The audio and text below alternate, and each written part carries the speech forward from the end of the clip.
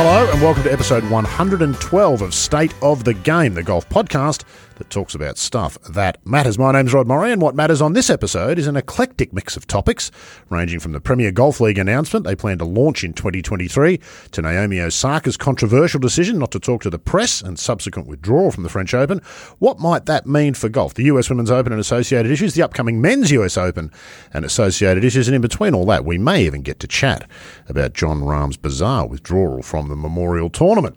When I say we, I mean regular co-hosts, of course, Geoff Shackelford and Mike Clayton, joined today by Washington News journalist and golf fan Arthur McMillan. Arthur along in just a moment, but first, it's hello to columnist, blogger, author, analyst, and all-round golf type Geoff Shackelford. Shack, looking forward to the chat today. I'm not sure even we are going to have enough time to get through it all. No. When you present it like that, Rod, there's just too much to cover. We'll hit the key point. We haven't even touched on PIP, Bryson versus Brooks. From lockdown in Melbourne, where he's proved to be a sitting duck for every golf podcaster across the globe. It's former tour player, columnist, and one-third of the Clayton DeVries and Pond architecture firm, Mike Clayton. Clay, it's nice to be chatting to you, although I must say, I've heard plenty of you the last week or two. These lockdowns just see you working that microphone hard, don't they? Yeah, they do, but the last 2 days were horrific weather where you wouldn't have even thought about going out to play golf. And, of course, we wake up today, blue sky, no wind, perfect. So fabulous. Well, we continue the mic technique lessons. Get the mic in front of you, not over to the side. That's exactly right. We're going to get you a boom arm so you can position it comfortably and not have to be all... I'll be at St Andrews Beach this afternoon, Rod. You'll be pleased to know. Oh, and the audience have just breathed a sigh of relief because we can hear you. Fantastic. Let's cross to the very seat of power in the US, where when he's not keeping a close eye on international and domestic politics, he's indulging his love and passion for golf. Arthur McMillan, welcome. What role does golf play in the capital? Is it lots of politics and business done on the course, or is that a myth? No, it definitely is some. Where I play, for example, a couple of years ago, I was there on a Friday afternoon and I heard the tannoy call out the name of Josh Earnest, who at that time was the White House press spokesman. And I realized that, so he plays golf as well. So it's never far away. Yeah, fantastic stuff. And I'm sure you're across all of these issues we're going to chat to. I'm going to start with you, Geoff Shackelford, in this Premier Golf League thing. It's probably overshadowed all the other stuff in the last few days, and rightly so. What's your knee-jerk reaction? They look pretty organised, don't they?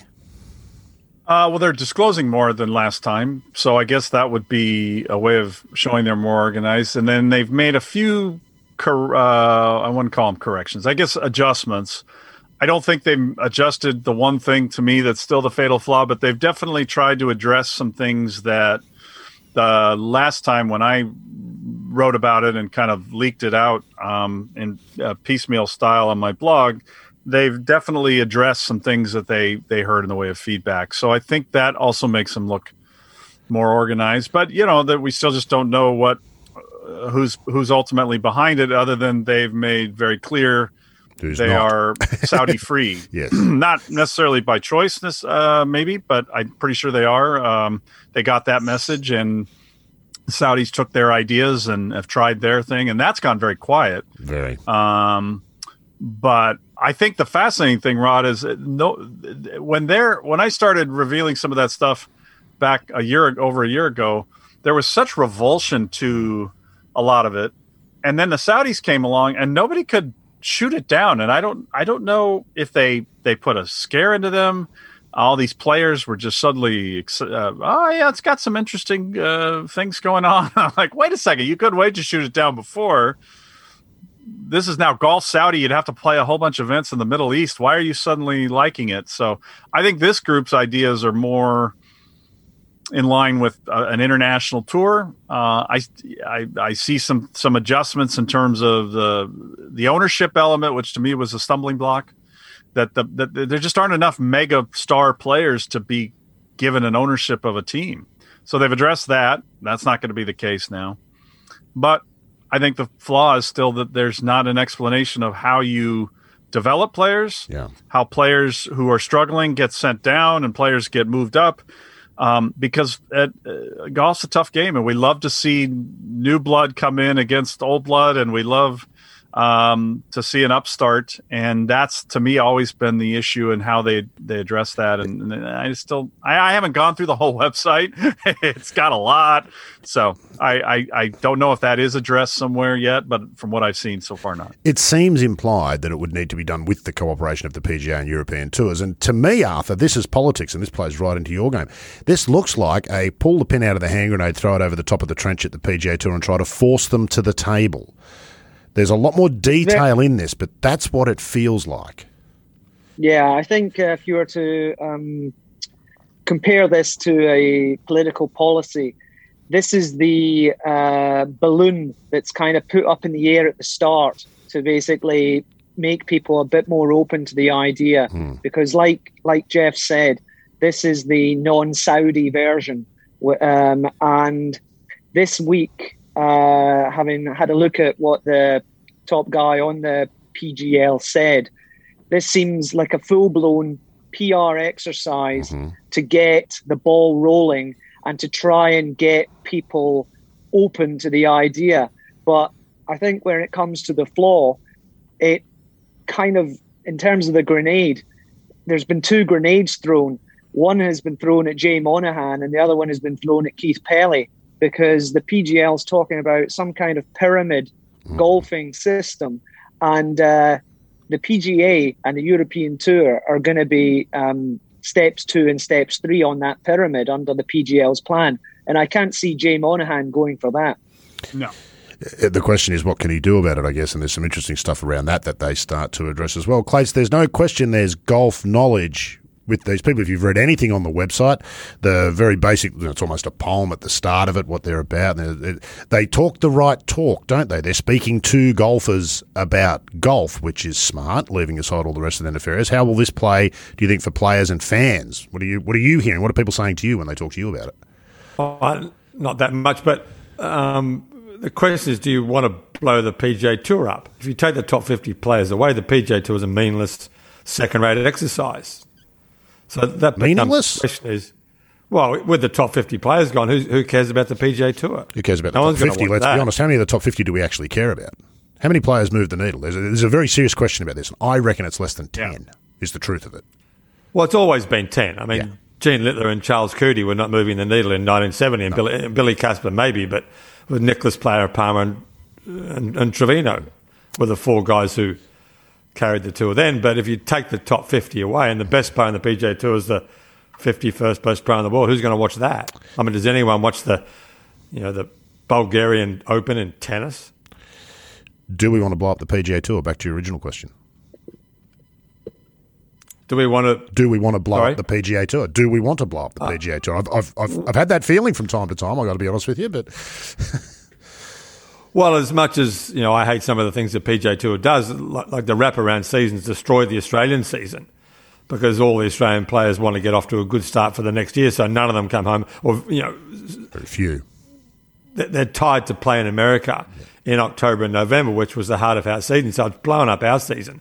Not that our season really matters, but they clearly don't care about us. So in a sense, it's like, well, why should we care about them? So that's a bit of my dilemma. But I think ultimately blowing the PGA Tour up for 48 players is not a great idea. And I don't see that. Sorry, Arthur, you go. Mike. I was just going to say, Michael, I mean, I think what's moved on since this was last discussed is that it does seem a bit more plausible. There are problems and the PGA Tour knows this. I mean, it does have problems as a product because like you've just said, once you take out the guys who move the needle, and we all know there's only really one guy who used to move the needle, you have a diluted product to begin with. So for the PGL, that's the PGA Tour weakness, and they're starting to prod at that because you may have had only someone like Lee Westwood say, well, 50 million, that would be a no-brainer. And Lee Westwood, you can see it would be a no-brainer for Lee Westwood because he's almost 50. He's had a great year, but he isn't the world number one. He's not Dustin Johnson. He's not Rory McIlroy. So you can see certain players would be attracted. And I think where this differs from the attempt that happened in football in Europe is that football has a homeland of supporters and towns and cities, and there is something collective about it. And that is what the owner of Liverpool, for example, and several other owners of those English football clubs didn't understand. They just bypassed the community. And I use that term loosely because it's also a term that's been, funnily enough, used by the PGL leader community. Where golf is different, we all know it. Golfers are effectively self-employed individuals. They do look after their own interests, and they can be turned, I have no doubt about it, by the money. Because, cut a long story short, despite all the talk about the growing the game and the good of the game, it's an incredible business enterprise that they're involved in. And I imagine what the PGL are doing, if they do have everything nailed down in terms of television, sporting rights, sales, enough players to make this viable, they do think they can probably pull the PGA along one way or another. I don't know how they do that, but I guess they think they've got, about 18 months now to make this happen. And they're going to try and turn a few heads and make this happen. But I do think it is way more viable than the last time we talked about. It's a bold move either way, isn't it? To announce a date, a starting date, given the situation, what's publicly known, seems extraordinarily bold, and that makes you start to think maybe they've got more going on in the background than we think. Jeff Shackelford, what do we know about Andy Gardner, who's the public face, and the structure of behind the PGL? Do we know anything? I see him bob up and I see him quoted. Clearly a golfer. Lots of talk in that camp about the love of the game and all the background of all the various people involved in golf and immersed in golf, from media and broadcasting and administration. There's some really interesting potential lines to follow there and try to figure out who these people might be. What do we know about him, Jeff? Do we know anything? Yeah, a little bit about his past and just kind of working in the game and different things. And their team seems to be a lot of people ex-IMG, and they do mention somebody ex-NBC. I think it was a little bit of a stretch. I've seen there's a lot of ex-NBC floating around at the moment. Well, there's that, and I've seen some other bios. So I don't. I can't say that I feel like it's as rich of a talent pool as you might expect, but I do think they say a lot of the right things. And I would say just a few other things have changed on this. Obviously, the pandemic was part of it, but a couple other things. One, Tiger Woods is no longer the element that he was a year and a half ago in this, and holding a lot of power. Phil has a lot more power than he did. Mm-hmm. He was the one that was sort of, I guess Phil's sort of the washed up, we'll wheel him out. He's famous, and now he's a PGA champion. So that's something. I think another element I didn't understand, and then Justin Leonard was talking about it on one of the Golf Channel shows during the PGA when they actually addressed the topic. The younger group of players does not value the tour's pension like the older group does. They're not really a generation that's thinking about retirement and the pension program as much as other generations, and that's something that's turned up in a lot of the discussion apparently in the tour world. So that's another one. And then I wrote about it in my newsletter today. We have this U.S. Open coming up. I'm excited. I watched 2008 last night. It was great, but this schedule is not working, and it's not working for the USGA now. I believe the time between the PGA and the US Open is too brief. And so I think as we spend more time on this, people realize we're jamming too many good things into one area for two things, for the FedEx Cup and the Olympics.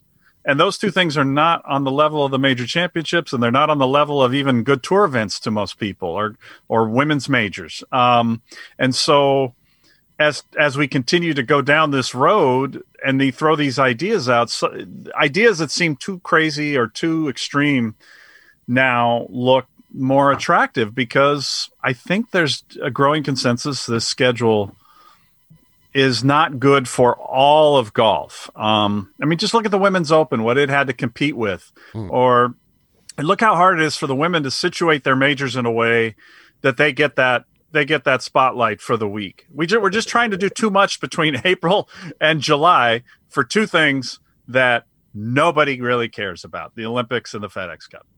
It's truly bizarre when you put it like that, because it's actually true, Shaq, and you're 100%. Wait, bizarre that I'm speaking the truth? No. I'd never thought about it, though, but you're right. Professional golf's thrown itself into a huge tiz over two events that really most people in golf don't actually care about. That might change. And I got that they saw the upside in them, but I think it's clear now that the upside's not there. The Olympics is going to be held back by when it's played and the format, and the FedEx Cup is the format and what it is, and it's just not.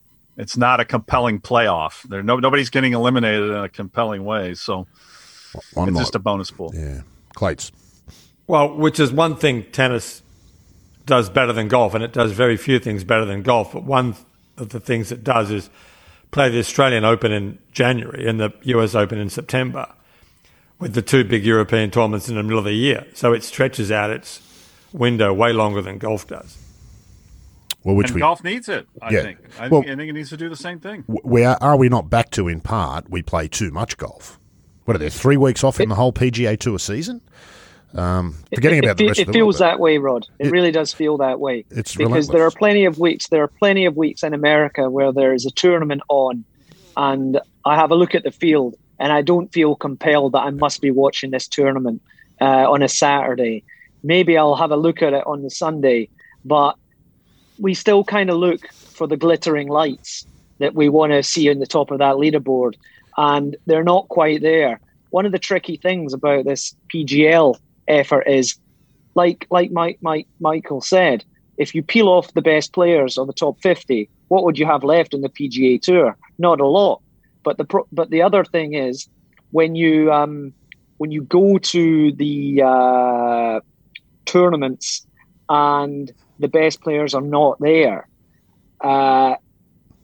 it's like the product itself is diluted, but we already have the European Tour, like you say, only 3 weeks out of the year, the Ryder Cup, we have everything else, and it's kind of left.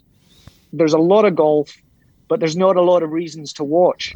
So the PGL probably think if they thin it down, like Jeff said, there's almost like too many events. If you thin it down to 18 events, plus the majors, 22, you've got something. Maybe you've got something to begin with. You think that you're going to look at all the time. But then when I looked at what Andy Gardner was saying this week, no cut. I like seeing who's making the cut because it's a genuine measure of where someone's game's at. Last place in any one of the PGL events, $150,000 minimum. I just think that kind of turn-up attitude immediately isn't good for the game. And if there's only 50 guys playing, I think pretty quickly that could get very boring and very dull. Yeah, no cuts definitely takes an edge away. But they're just trying to tighten the day and the window. That's for television as much as anything, isn't it, and Jack? Yeah, and they keep highlighting that 5-hour window thing on television. Rod, I want to ask, this is one of the reasons I wanted to have Arthur on this week, because I've been listening to his podcast. One other element I think that's changed, but he may tell me differently, because a lot of people look at this and they go, well, they don't have a TV partner. But isn't it the case, Arthur, now that the more we get into the streaming era, that is actually a secondary concern for them? Because if they get the players and they get the buy-in, isn't it then easier now to launch something, either simply a pay-per-view app or something with Amazon or something with Apple, where definitely. And so doesn't that make them more dangerous possibly? It's like the broadcasting equivalent about what you said about the pension scheme, Jeff. You know, this current age of people are not sitting at home. Let's say the current wannabe generation for audience, they're not going to be consuming golf in the next 25 years via cable subscription. CBS obviously has the contract for the PGA Tour, and the product is quite good some weeks. I know they've just changed personnel. Other weeks it's a bit dull. They can't get it going. They obviously split it with NBC with some of the tournaments, and sometimes I think NBC's better than CBS and vice versa.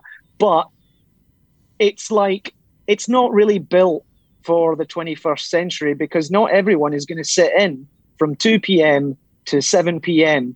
on a Sunday to watch golf in one position. You know, people are going to be looking at their phone.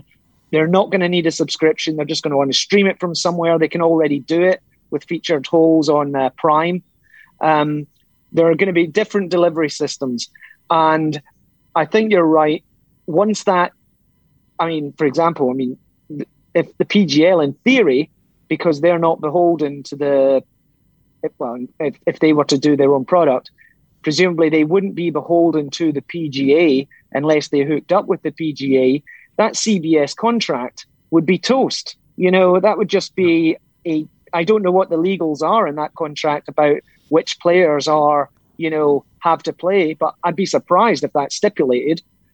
So there's a whole, that's possibly maybe the weak point in the PGA's defense. You know, this company could come in and just say, we're going to sell the rights to, I don't know, whatever broadcaster, or we're going to do our own system. We're going to do subscriptions or whatever. This is what we think we're going to generate. That's how we can fund these tournaments or whatever. I don't know. But like you said, the younger generation of players, I don't think they're too worried about the CBS contract or the PGA pension, because they haven't lived in that generation of thinking about retirement, because the purses have always been so big. Yeah. Whereas the players of yesteryear, they're still looking for that great pension because the pots were not as big when they started out. Yeah. Begs a pretty important question for both Arthur and Chuck. Come to you first, Jeff. Is the era of big money TV in golf over? Whether it's the start of the slow decline, or is that going to be a thing of the past soon? When you say big era, what do you where so much money, so much of the PGA Tour's money comes from TV contracts? Are TV contracts a reliable source of income going into the future? It would seem not, based on what you're saying. Yeah, it's a less reliable form, but it could also be that long term there's a better way where you're getting people to actually subscribe. I mean, as you know, I've come around along from being somebody who likes just being able to turn on cable and there's the golf, or other kinds of things, and being fearful of subscription fatigue, to saying I'm in that group now that would say, no, I'd rather pay $100 a year and never have to watch 8 million ads and know it's going to be right there. Yeah, you know, I still have my questions about golf as a sport you stream. I still feel that golf and baseball and tennis are those sort of background sports you don't actively sit down to watch, like Arthur said, except maybe the Sunday and the final 9.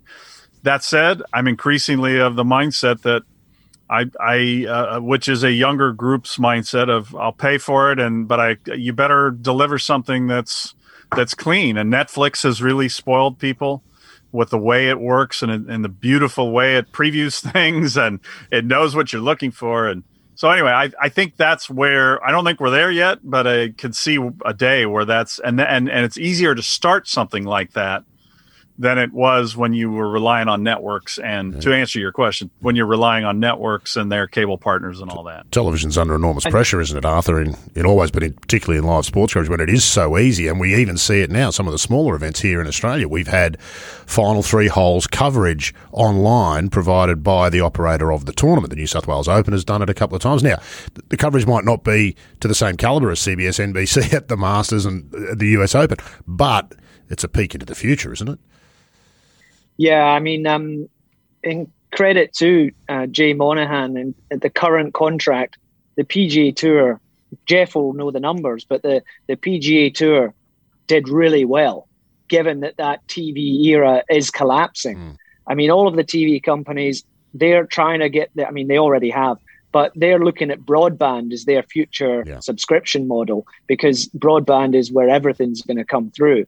But just on the point you made about the pull of TV, I wasn't actually watching it because I was out of town on Sunday, but I wasn't watching it live, but I watched it later. But I believe the US Women's Open, for example, had been on TV, but they had to leave it around about the time of the playoff God. because the gymnastics was coming on. Yeah. And I think you had to go elsewhere. So there was an example Had to go where to Golf even when Channel, you had, exactly, it went to Golf Channel. But you're going from like, some people won't have Golf Channel. So, you know, if there was someone who was not a golf fan, and I think we all know that most people who are watching golf on Sunday are golf fans, despite what the aim is of getting the average or the general viewer, that would have kind of looked a bit odd to some audiences. But regardless, some people found that jarring. I heard. That's an understatement. Yeah, it was the best. So there you go. But here, Arthur, here's what's so obnoxious about it. The NBC is taking back the USGA. They have Peacock. Peacock is the future to them. I mean, right now, if you watch a PGA Tour broadcast on the Golf Channel, they don't even mention that this broadcast is brought to you by the Golf Channel now. They've started saying NBC Sports. But they're trying to migrate you to Peacock. Okay, fine. That's what they think is the future. So why not, in your contract, make sure that you just have the stream of the broadcast all the way from beginning to end on Peacock. Yeah. And then, you know, the people who don't partake in that, then they have to deal with your handoff and all that. But they won't do that. They just don't think in a way that is good for the viewer sometimes. And it's another reason why these things, I think, are vulnerable. And they don't think of the golf fan either, because I'm in the opposite situation, because my TV, I use a stream. I do all my channels through broadband, but I do have a basic Comcast box, Xfinity it's called here, and I do get Peacock.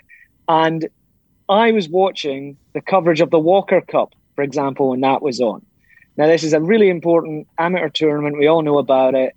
And it was being bigged up by Peacock as the, an important product for Peacock that weekend. Oh, yeah. And typically on the Sunday, when it was getting really exciting and it was starting to go down to the wire, they stopped the broadcast on Peacock. I don't have Golf Channel, so I couldn't see the end of the Walker Cup. Yeah. So some days they get it wrong on their network, and other days they get it wrong on their streaming app. But every day they get it wrong, Arthur. That's the point. But they're getting it wrong every weekend, one way or another. Forget Brooks versus Bryson. By far the best golf social media spat this year was golf Twitter versus gymnastics Twitter. I couldn't believe it when that broke out. That was some brilliant stuff going on there. Clates, you haven't been this quiet for a very long time. What's your take on what these two have been chatting about there?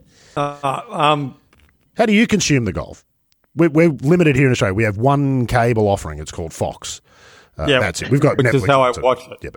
Yeah, So we just watch it on Fox. It comes on the best time to watch golf. It comes on at 5 or 6 in the morning. So a much better time than Sunday afternoon to watch golf.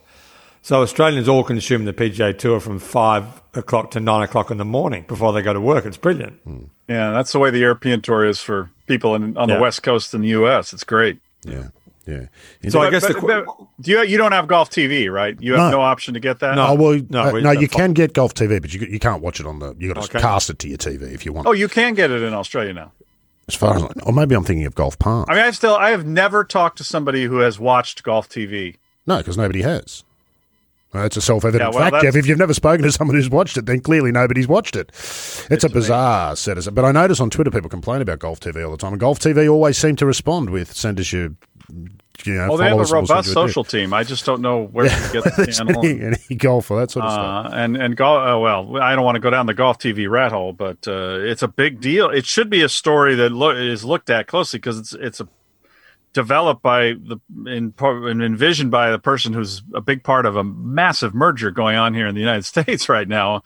And it also probably led indirectly to the demise of Tiger Woods. I was about to say. Anyway, moving right along. He's part of that. So back to you, Clates. Just on the playoff disappearing off TV, Clates, can you imagine that would have happened at the US Men's Open? No chance. And of course it was, I guess once Lexi was not in the playoff, that kind of cut out most of the American audience who didn't care what happened after she'd lost. Well, and they felt like they'd shown the 2 aggregate holes. So, and then, the gymnastics is a big deal to NBC and the Olympics and all that. It's big money. They sold a lot more ads on the gymnastics broadcast, because it's ad free. The Women's Open, it's just Rolex. Oh, okay. Yeah. So, just one question: how much is the PGL a result of the failure of the World Golf Championships to be actually what they say they are, which is World Golf Championships. And they're just hunkered down in America. And if those 6 or 7 WGCs had actually gone around the world, would the that's a PGL have... question, Clay. Is that still an option for the PGA Tour, Shaq? If they want to hit back at the PGL? Would taking the WGC's international... Well, how long are we... What was it, November? The strategic alliance with the European Tour was announced. I think so. And so here we are, June 10th, recording this. Has there been a single idea leaked or suggested that? Player impact. Yeah, I just hear these things like, well, FedEx Cup points might be in play at certain. If this was a serious strategic alliance, get on it now to address the point that Clay's made. Yeah, if they cared, but I just don't know if they really care that much. They better, though. Let's tick off some quick fire boxes on the PGL. Will they get the top 48 players, Shaq, or does it not matter as long as they get the right 2 or 3 PGL? I think they would potentially get 10 to 12, but I think the problem will be what the same people that were interested in the Saudi break-off one is it's an older group that will love taking the check, but again, you've got to have that infusion of youth, or you've got to have that infusion of the danger of losing your position and new people replacing you. I mean, it's just like the cut in a golf tournament. Yeah. If you take those things away, is the competition as compelling? Is Phil on board, do you think? No, he'll take. Yeah, I know he'll take money, but do you think he's on board with them? He's been talking to the Saudis, we know that, but has he been talking to PGL as well? He has talked to this group. Oh yes, okay. He was very interested in this group's proposal as well. And now with his PGA Championship win, he's in the majors. He doesn't need the PGA Tour anymore, other than his pension, and he has a sizable one, no doubt. And but they feel they can also. They feel that legally he can't be taken from him or somehow lessened. Did One Asia and the Asian Tour prove them right about that, Clates? We had the same situation down here a few years ago with Matt Griffin. Who else was in that lawsuit with One Asia and the Asian Tour? That's right. I can't remember. Yeah, Kim Felton. Jeff, they were exempt on both Asian tours, but the Asian Tour said they couldn't play because they were members of One Asia. If you play the One Asian Tour, we're going to ban you. Yes. And they went to court in Singapore and they won. So that's been tested, not in America, but that's been tested outside the America and found that the PGL's probably on the right side of it there. Arthur McMillan, we just mentioned women and their treatment in the game sometimes, and the US Women's Open was another prime example. Women get a mention in the PGL documents. Are they serious about that? Doesn't say much. Says the word women a few times. Doesn't say much about what that actually means. I think it's definitely good marketing at this stage. Because, the pandemic showed, particularly in Europe, that the European women basically were on a shot to nothing until, for example, Justin Rose stepped in with a little bit of money and a few tournaments. But if the European men's tour is the poor relation to the PGA, then the European women are basically in the breadline. Because they literally were down to nothing with the number of cancelled tournaments they had. So I would say that's probably quite a good card for the PGL to play. But in terms of the product, there's a similar dilemma because Mike said it. I hadn't even thought about it, but I hate to think that, but it could be true. The moment Lexi Thompson dropped out of that tournament, someone with the broadcasting switch just made the decision, we can let this one go because we don't have an American in it anymore. And if it's coming down to what I don't quite buy about the PGL pitch this week is all this stuff about putting money back into communities and all the rest of it. This is not a philanthropic enterprise. No. Phil Mickelson, I'm sure, gives plenty of dollars to charities and is by all means a very public spirited individual in his own way. But he is also an extremely self-serving individual in other ways, whether it's the stock market or his PGA check. And the bottom line is, this is a money-making enterprise, And anyone who thinks that is the reason they're involved, anyone who thinks otherwise as the reason for being involved or launching this PGL effort is deluding themselves, because it will come down to dollars and cents, and the rest is conversation. Yep, that's exactly right. Clates has also mentioned of juniors within this, which I think is there's a lot of stuff in this, is there not, Clates, that if you put all the other side about the impact it might have on the rest of the golf world, etc., if you were going to design professional golf again, there's a lot to like about this PGL model, is there not? If they were to go ahead with everything they say.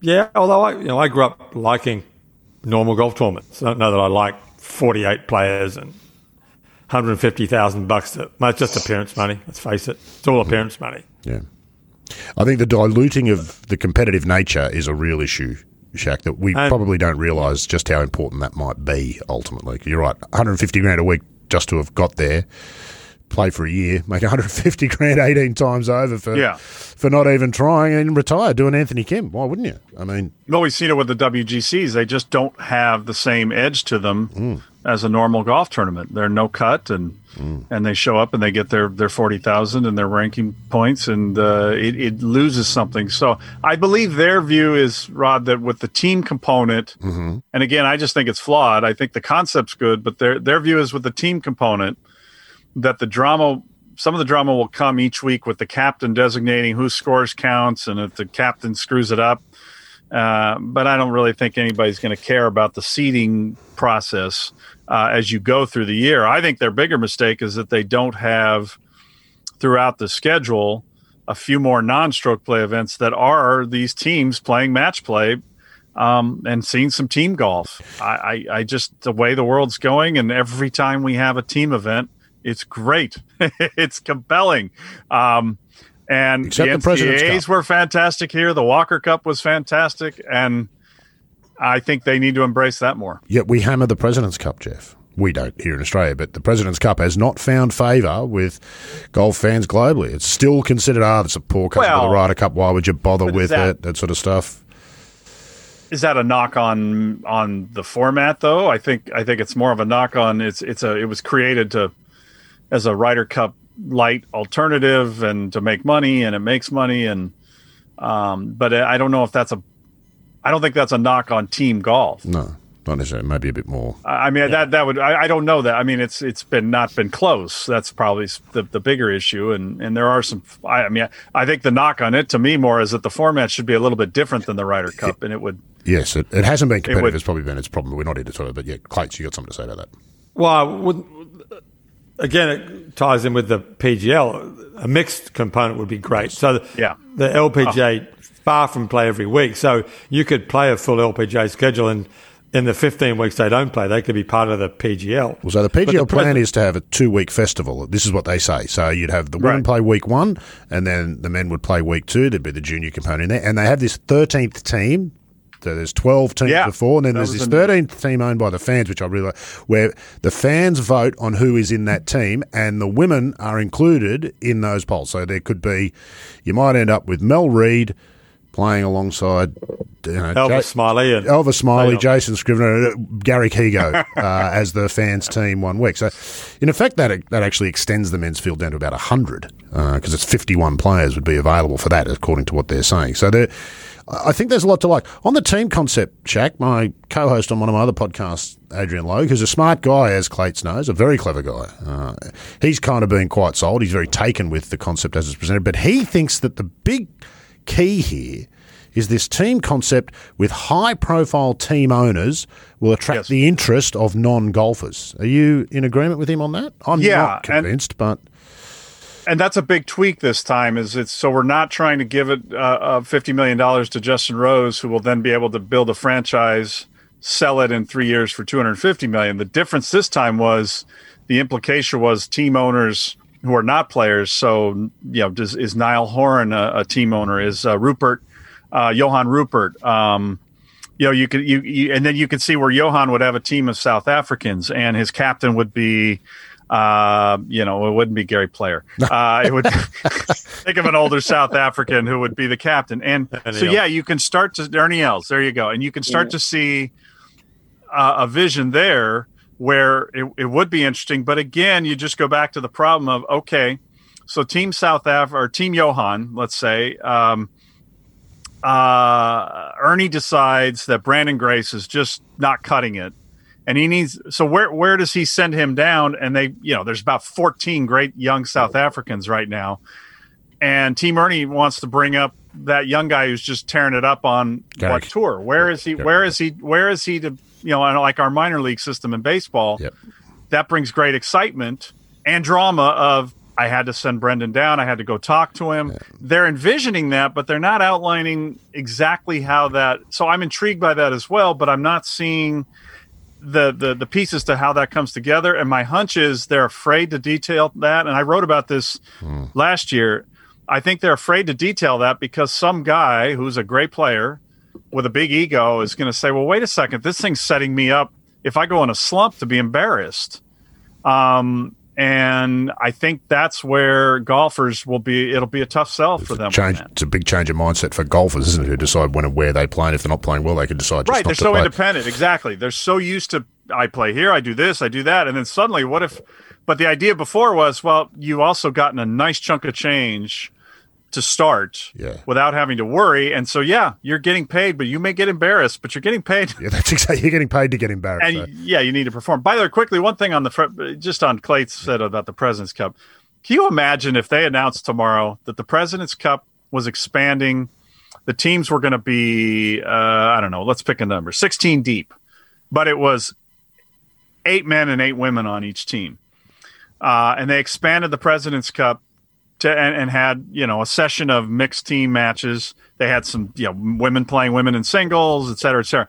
Can you imagine what that would do for the President's Cup to rejuvenate that event and internationally? Let's face it, the international women would make the international team the problem a lot with the Solheim stronger. Cup, isn't it? It's got the opposite problem with Solheim. And I mean, it would I think about it in so many ways. It's just the kind of thing the tour would immediately come up with 45 reasons why that can't happen. That takes away from our players. Well, with the PGL lurking in the background, they might just have one big compelling reason to give it some thought to some radical stuff that they've never thought about before. Arthur, is the PGL the disruptor, the kick in the bum that a lot of us think the PGA Tour have needed for the last 10 years, potentially? Well, what it could be. There's probably two things. First of all, that tournament, or that revised President's Cup that Jeff envisages there, that sounds like a great tournament.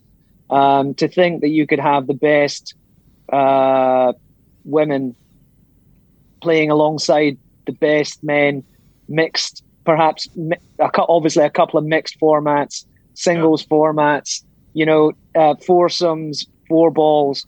I can see that being a big success. And I imagine perhaps the PGL think that could be a big success as well. But in terms of, what was the second bit of your question, Rod? Is the PGL the disruptor and kick in the bum that the PGA Tour have needed for the last 10 or 15 years to get creative and start actually doing something with the product as opposed to just expanding the same product into more and more weeks?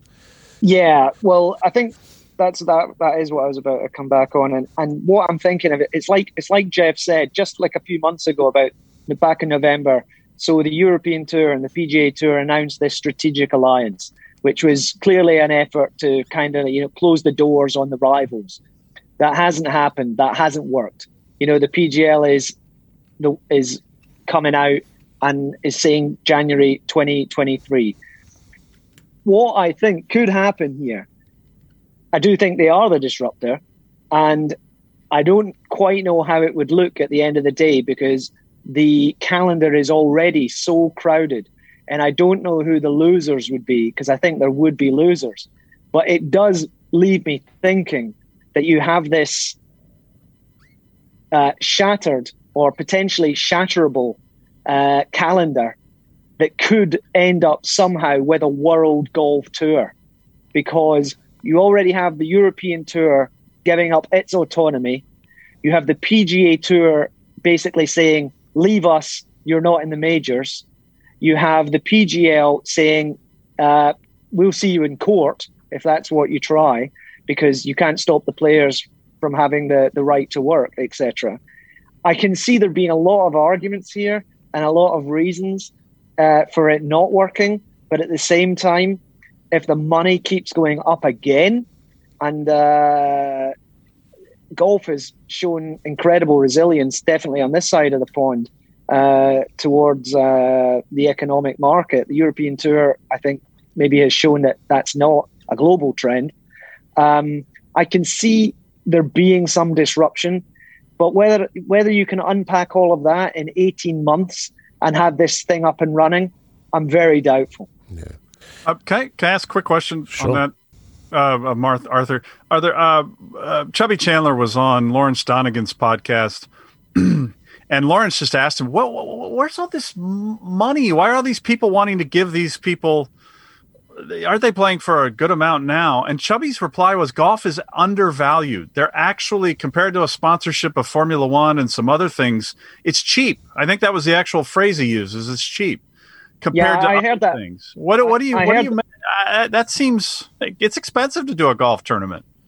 What do you think? And I think what he was getting at, wasn't it? He was talking specifically about sponsors, and he felt that sponsors, whether it's an Aon or Aegon or Porsche or whoever it is, Chubby's views seem to be that for that company to put on a golf tournament is much cheaper than, for example, getting a sponsorship in the English Premier League in terms of like television or broadcasting and stuff like that.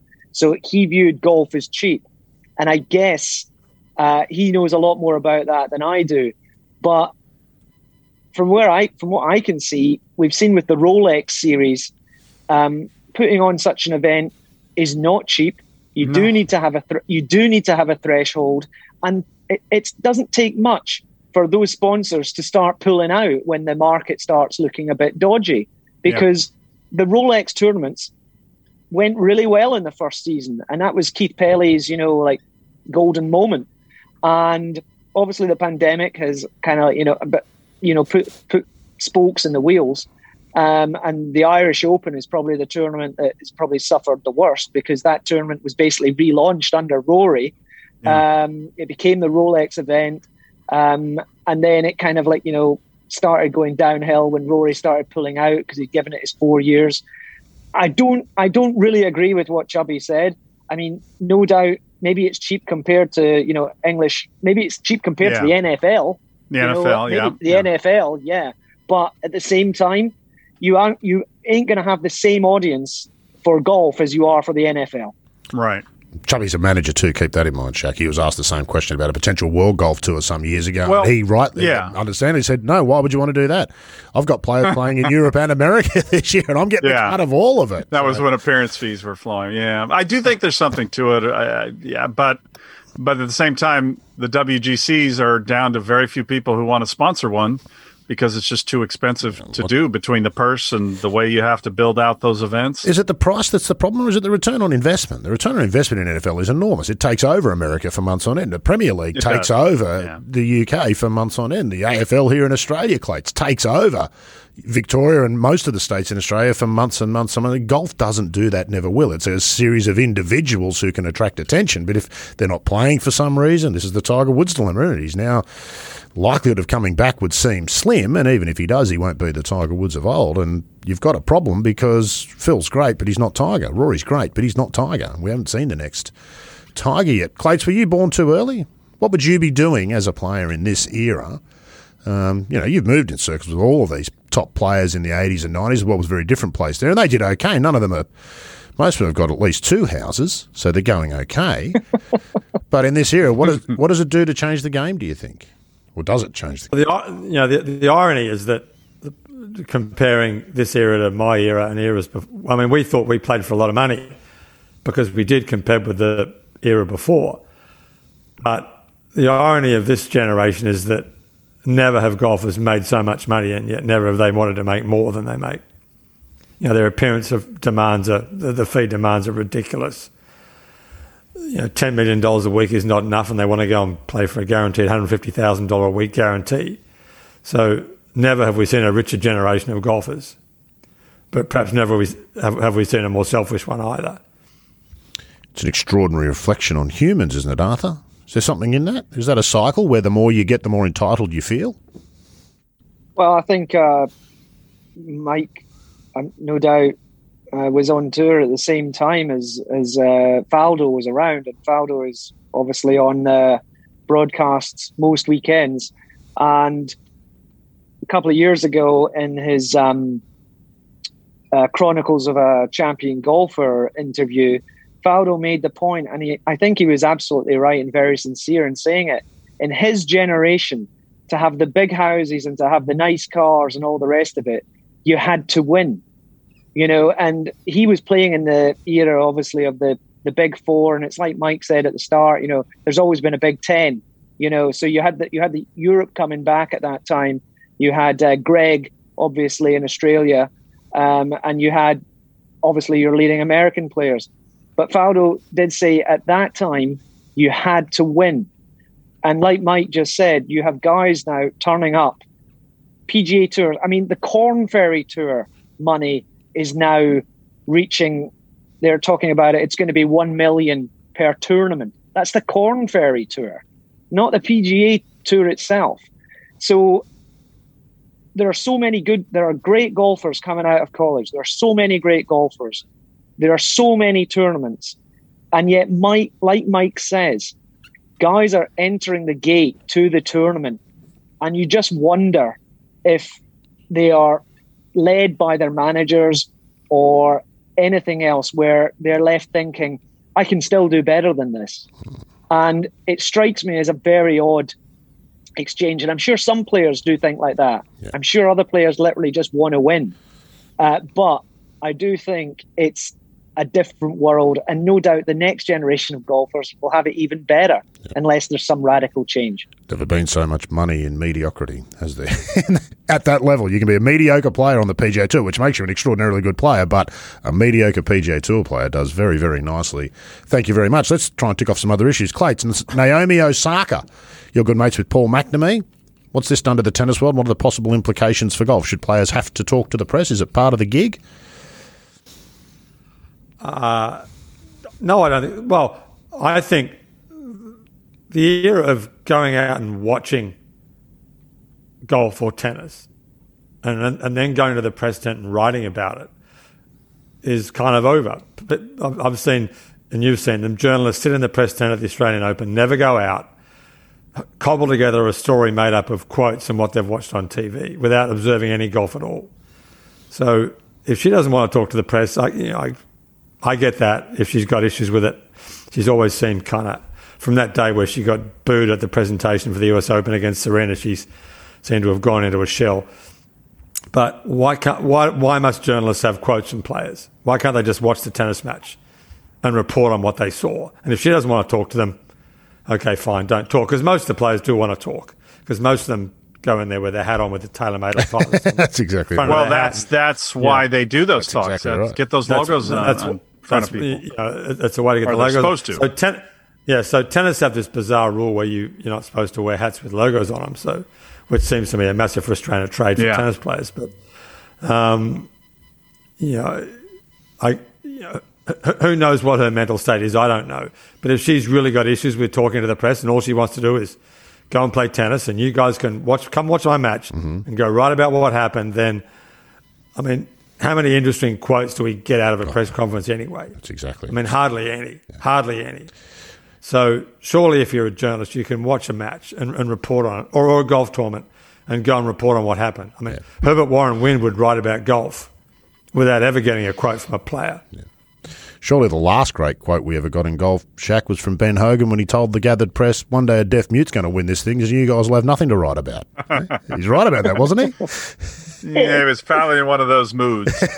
He may have shot one over that day. Isn't Clates right, though, Shaq? Do we really get anything out of press conferences? We've been to enough of them ourselves, and there are maybe a handful of players in golf I can think of, Adam Scott being one, Rory being one, Spieth being one, and all you've got to catch them in the right mood, obviously. It's not easy to get up and perform in front of the press every week. Apart from them, when's the last interesting press conference? We get a lot out of press conferences when they're not on television. But now that they've become a TV show, the difference when the camera's rolling and the lights are on, in the quality of the answers you get versus just a normal sit down.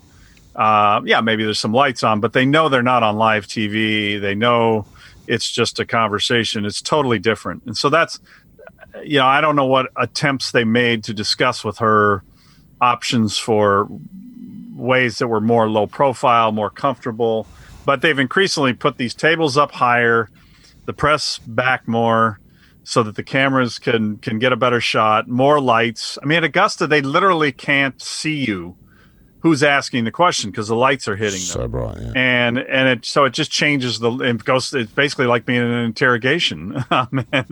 and they feel it's a different show you're putting on. So I do think they have value, and I think they can be great for the players, but when they're on TV, it just changes. It just makes the thing, as you say, pretty much useless. And you're right. Most of the players aren't as interesting as you'd hope, but there's still a few out there. Yeah, indeed. Can you see a trend? Arthur, you've probably been to a million political press conferences. They're probably different to most sport press conferences. Can you see a change in the future? Are we going to see your players in other sports just say, great, I don't want to... Tiger early in his career had somebody else set the example. He would have been all over that notion. Well, if Naomi Osaka doesn't have to talk to the press in tennis, there's no reason why I have to talk to them in golf. He's been put through the ringer a bunch of times, unnecessarily just for being Tiger Woods. What's your take on the Naomi Osaka thing? I agree with overall. I agree with Michael and Jeff because it's their these press conferences, these sporting press conferences, really are a dime a dozen. Very little comes out of them.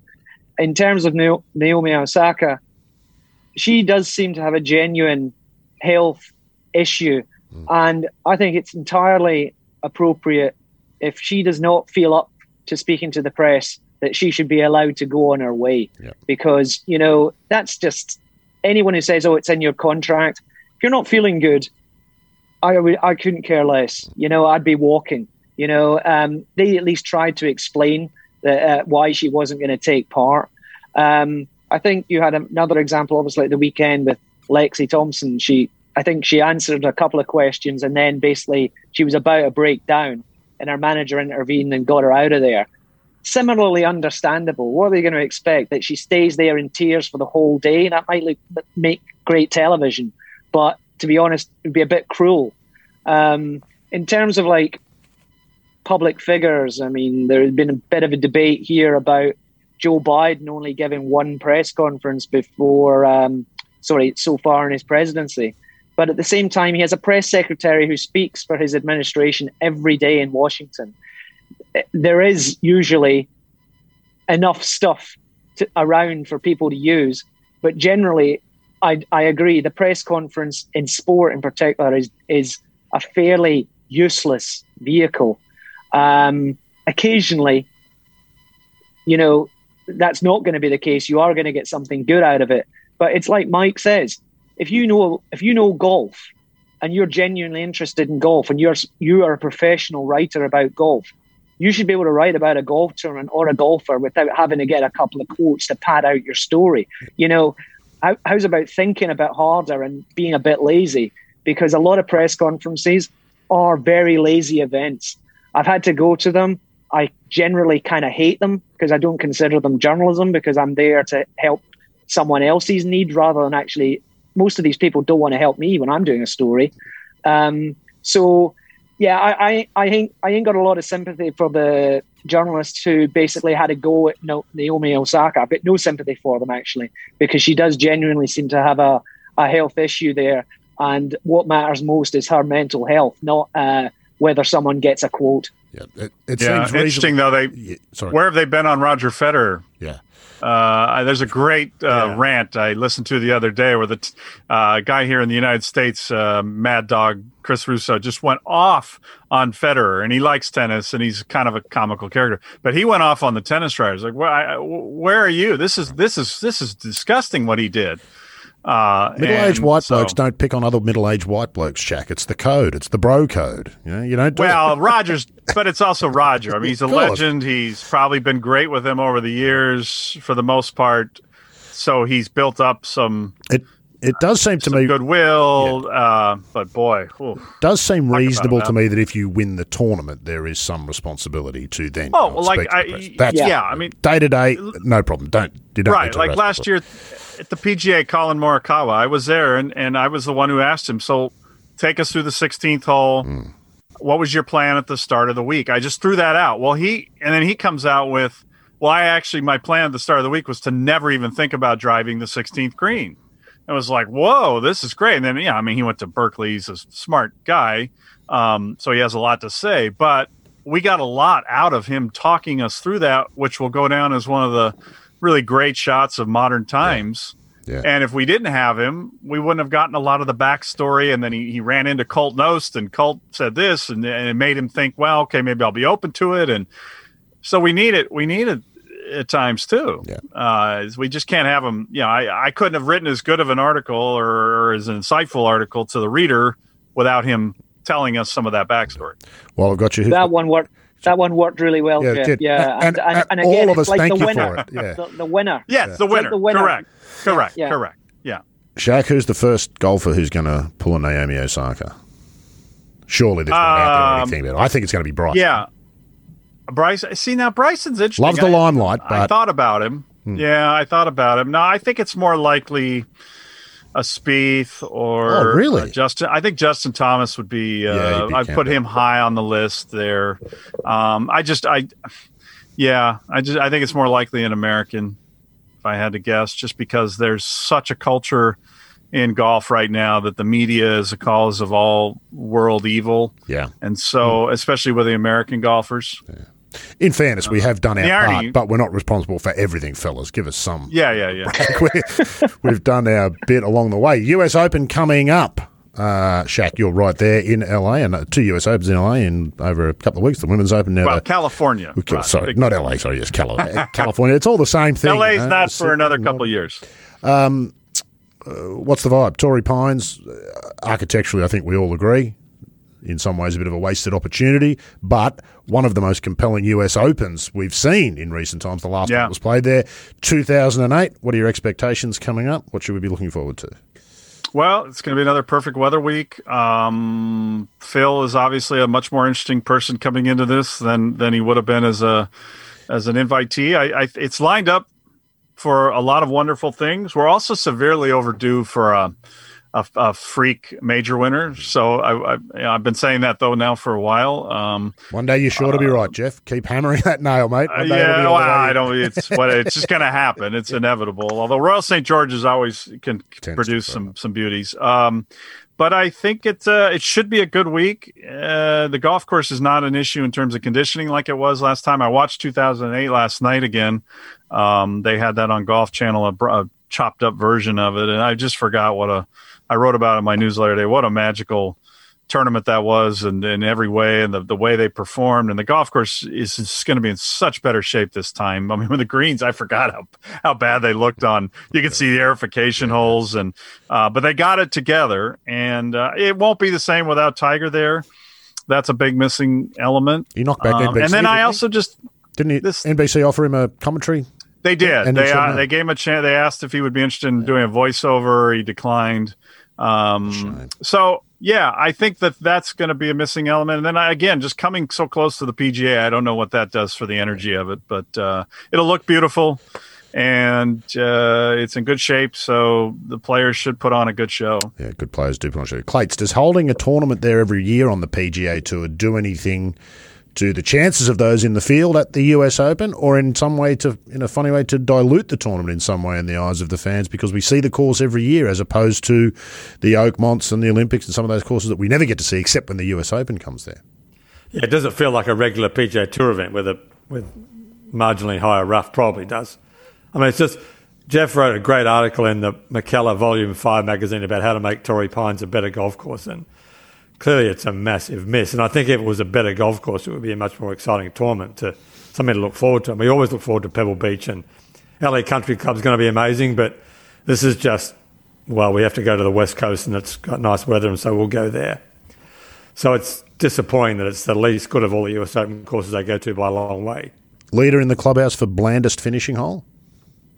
for a US Open? Well, weird things happen there, so that's true. It's not a good hole, or it's not great having that pond, but things do happen there. So give it that. And what about the chances of the Players' Clates? The fact that the PGA Tour goes there every year, does that change the way you think about who might be a chance to win? I know it'll be a very different proposition to what they play, time of year and the course setup. They'll all be very different, but it's a very familiar place, isn't it, for your stalwart PGA Tour player?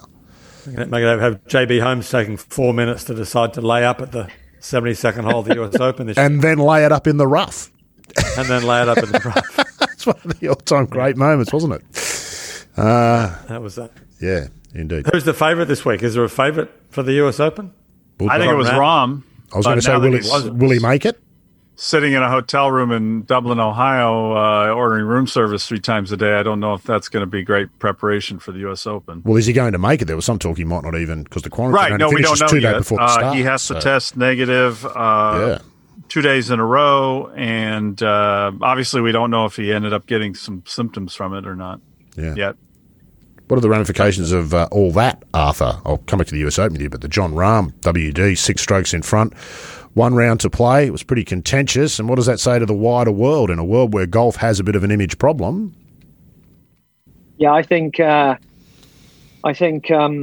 real story there hasn't come out yet, because I found the most intriguing thing of the whole event was the fact that he hadn't been vaccinated when he turned up at the start of the week.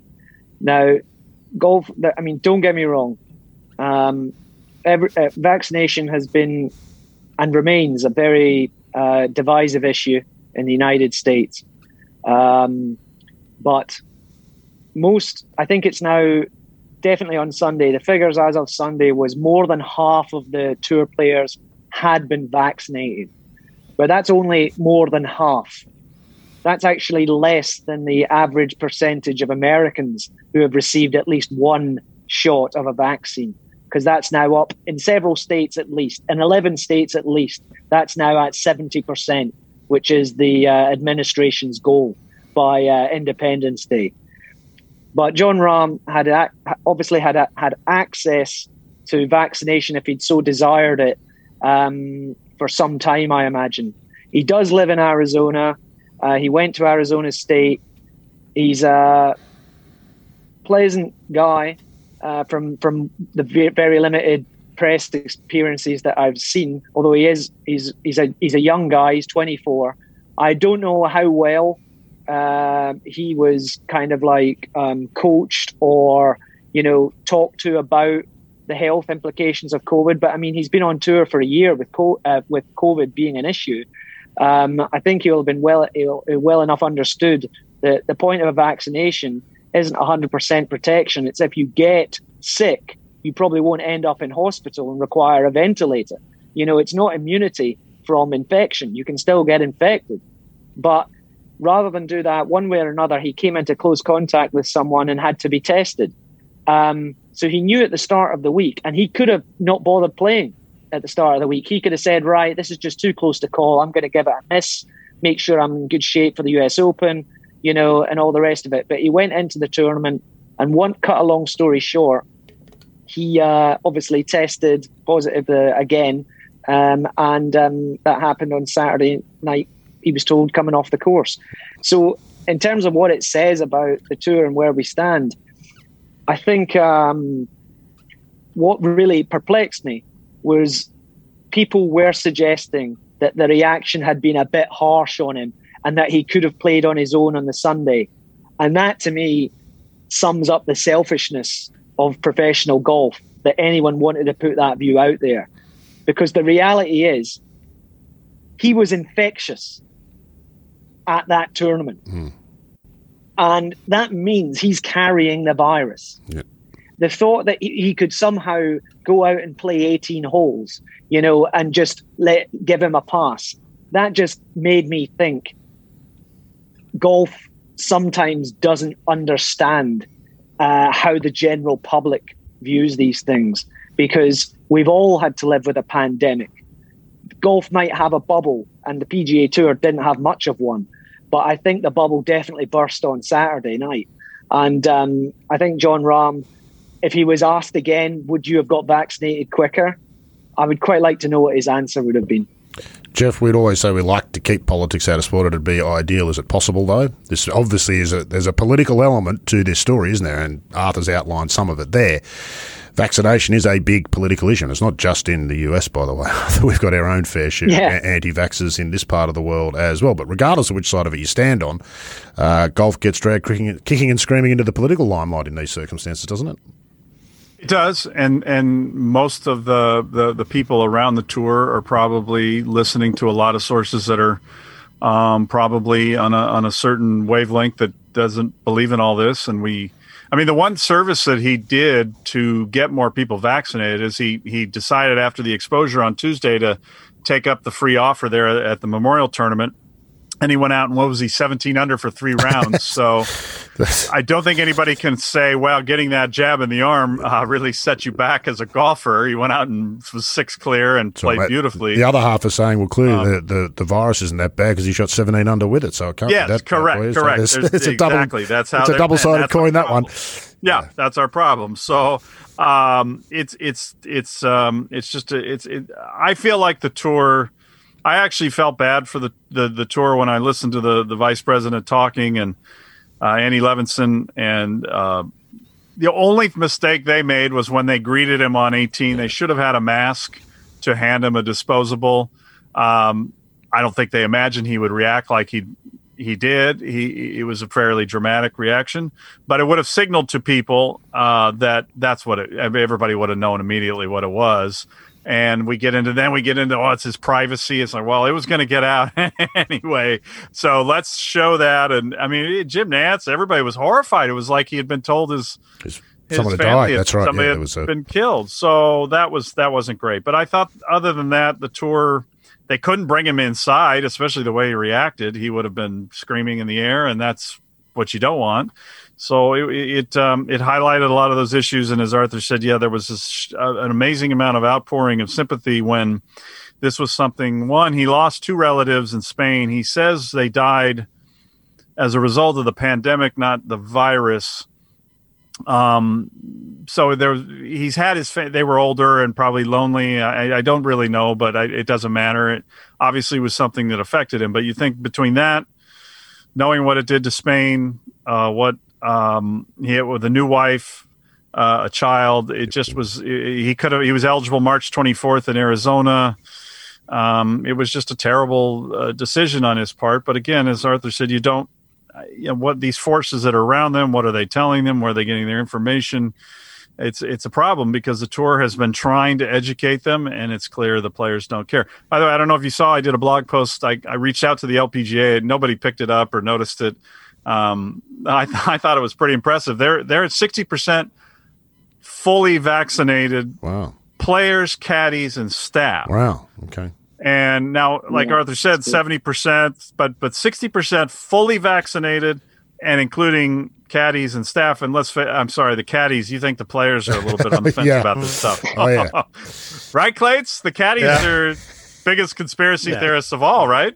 They've been watching too much Rupert Murdoch. Fox News for them, haven't they? Wow. I don't understand where that comes from, but send it into politics and sport. Clates, what was the thinking in the 80s and 90s when you played on the tour? Did you talk politics with the journos and these sorts of issues that go beyond just golf? What's your take? No, we didn't really. I mean, golf. Well, you would because you were on the wrong side.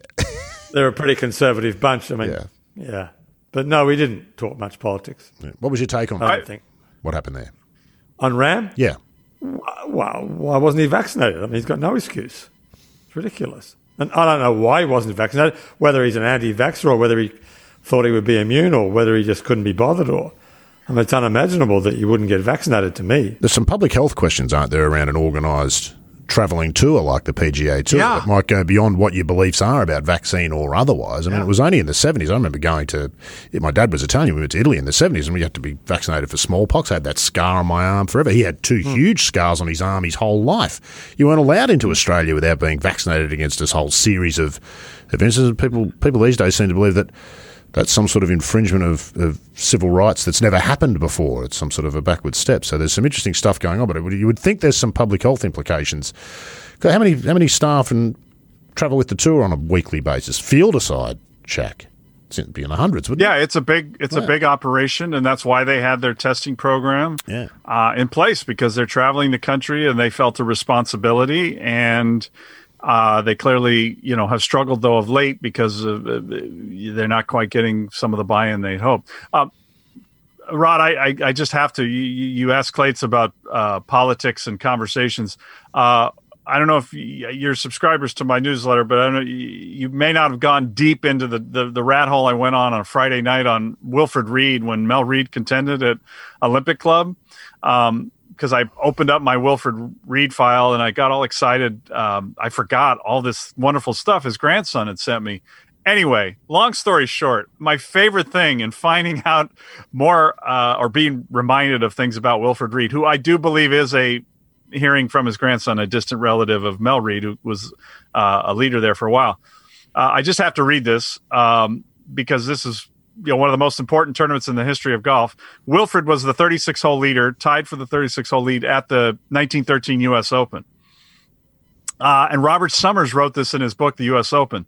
When an argument over the British system of taxation developed into an exchange of insults directed at each other's places of origin, Ted Ray reached across the dinner table and pummeled Wilfred Reed's nose with two powerful blows, driving him to the floor of the Copley Squares Hotel's dining room. His nose bloodied. Reed leapt to his feet and went after Ray, but the head waiter sprang between the two men, and the others in the party pulled them apart. Reed went on, of course, to post 85-86, while Ted Ray went to the playoff with Francis Ouimet and Harry Vardon, and the rest is history. So they did discuss politics back in the day. And punched each other in the face. Before Clates Day. And punched each other in the face, which is the far more exciting prospect of that as a notion, Jack. Imagine fisticuffs erupting at a PGA Tour dinner in this day and age. That would be absolutely... It could happen. Yeah. Doubtful, but... Wasn't Mackenzie like a rabid right winger, Clates? He was, yeah. I've got his book right here. Do you want me to? Absolutely. Clates, do you think he was a right winger, or do you think it was Hunter was a socialist and Mackenzie was more a capitalist?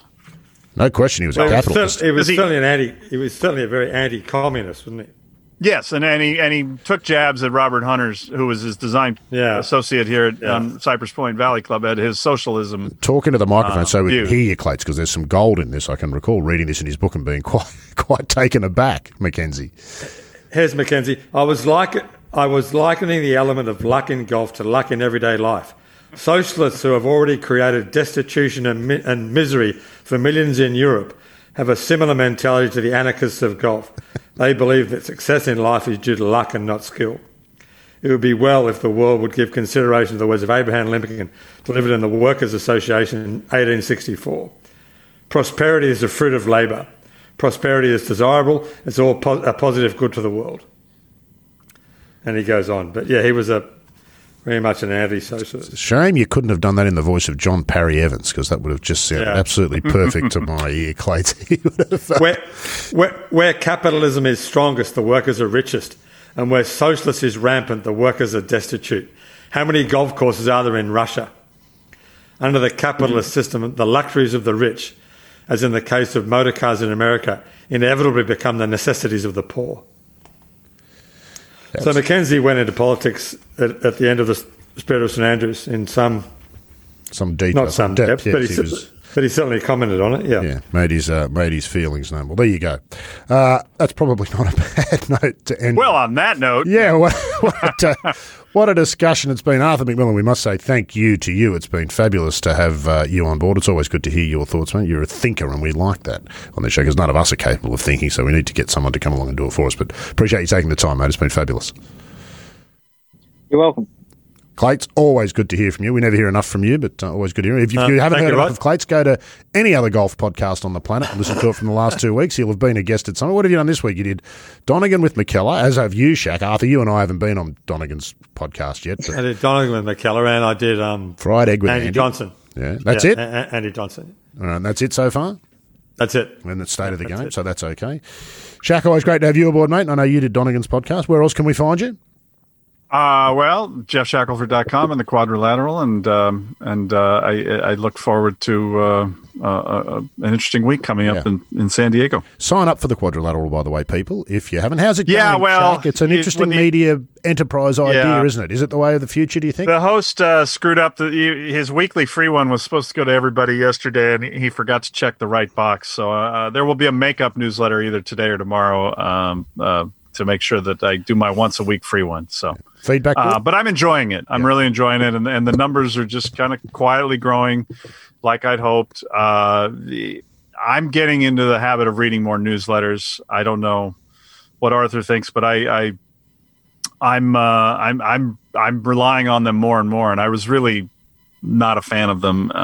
So I'm pleased that the medium is. I think it's going to stay around a while. Isn't it the point of the internet, Arthur? It's changed everything about the media, including I think we'll end up with a media that looks like I like this, and this, and I'll pay for those, and those people will be little operators.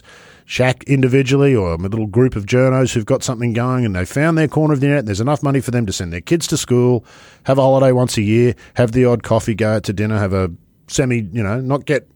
not get Rupert Murdoch rich, but have a half-decent life by providing people the information they're looking for. What do you reckon about that? I couldn't agree more. It's going to take some time to get there. Yeah, I agree. I was just going to say quickly, we hadn't even touched on Brooks Bryson because that was an internet moment which I think showed that the internet still does have the ability to shock, even in golf. You wouldn't hear him saying that in a press conference, would you? No, that's true. I know. Is it serious, Shaq, or are they just pretending for not the social media point? I don't think anybody thinks they're actually after the player impact program points, but are they hamming it up there a bit, Brooks and Bryson? They might be now, but no, I don't think they like the original. Each there's no. Brooks doesn't like anybody. Let's be completely honest. That's fairly obvious. Yeah, I guess I don't know if that's. Yeah, I don't know if that's totally accurate, but he has a little edge to him. But yeah, no, he really doesn't like Bryson. Oh, no, it's clear. So the original I think video, it's entertaining. The original video was gold. Some of the stuff since has been a bit. Right, but I guess the issue to me, and I know you're trying to wrap this up, but what I think is ironic about the whole thing is that the tour has wanted to get away from golf being uptight and gentlemen taking off their hats and shaking hands to live under par, whoop it up, wave your phone, shoot some video, get drunk. Yeah. And so here we are. Bryson goes out there and some live under par young people. The crowd's getting young and throwing out horrible things like Brooksy and getting ejected. So they're getting what they wanted and they don't really like what they're seeing. And I find that just kind of incredible that they didn't foresee that golf is a sport where you can't over encourage the crowd because you just can't have a competition at a certain point if people are feeling free to harass players or heckle them. Yeah, indeed. Clates, what were what did you behind the scenes as a player on the tour? Does much of this go on that we don't see? This Brooks Bryson sort of thing? Well, I know. I think there was. Nicklaus and Palmer famously, and Langer and Seve, and Faldo and Lyle, and Greg Norman, and Graham Marsh and David Graham, and pretty much most of the Australian players with Greg a little bit, but. There's always been. Lendl and McEnroe was the greatest one. The problem with Brooks and Bryson is they need to take it to the golf course. Yes, they need to be in the playoff for the US Open or do a Watson and Nicklaus at Turnberry. But have they ever actually played against each other in a tournament that's been memorable?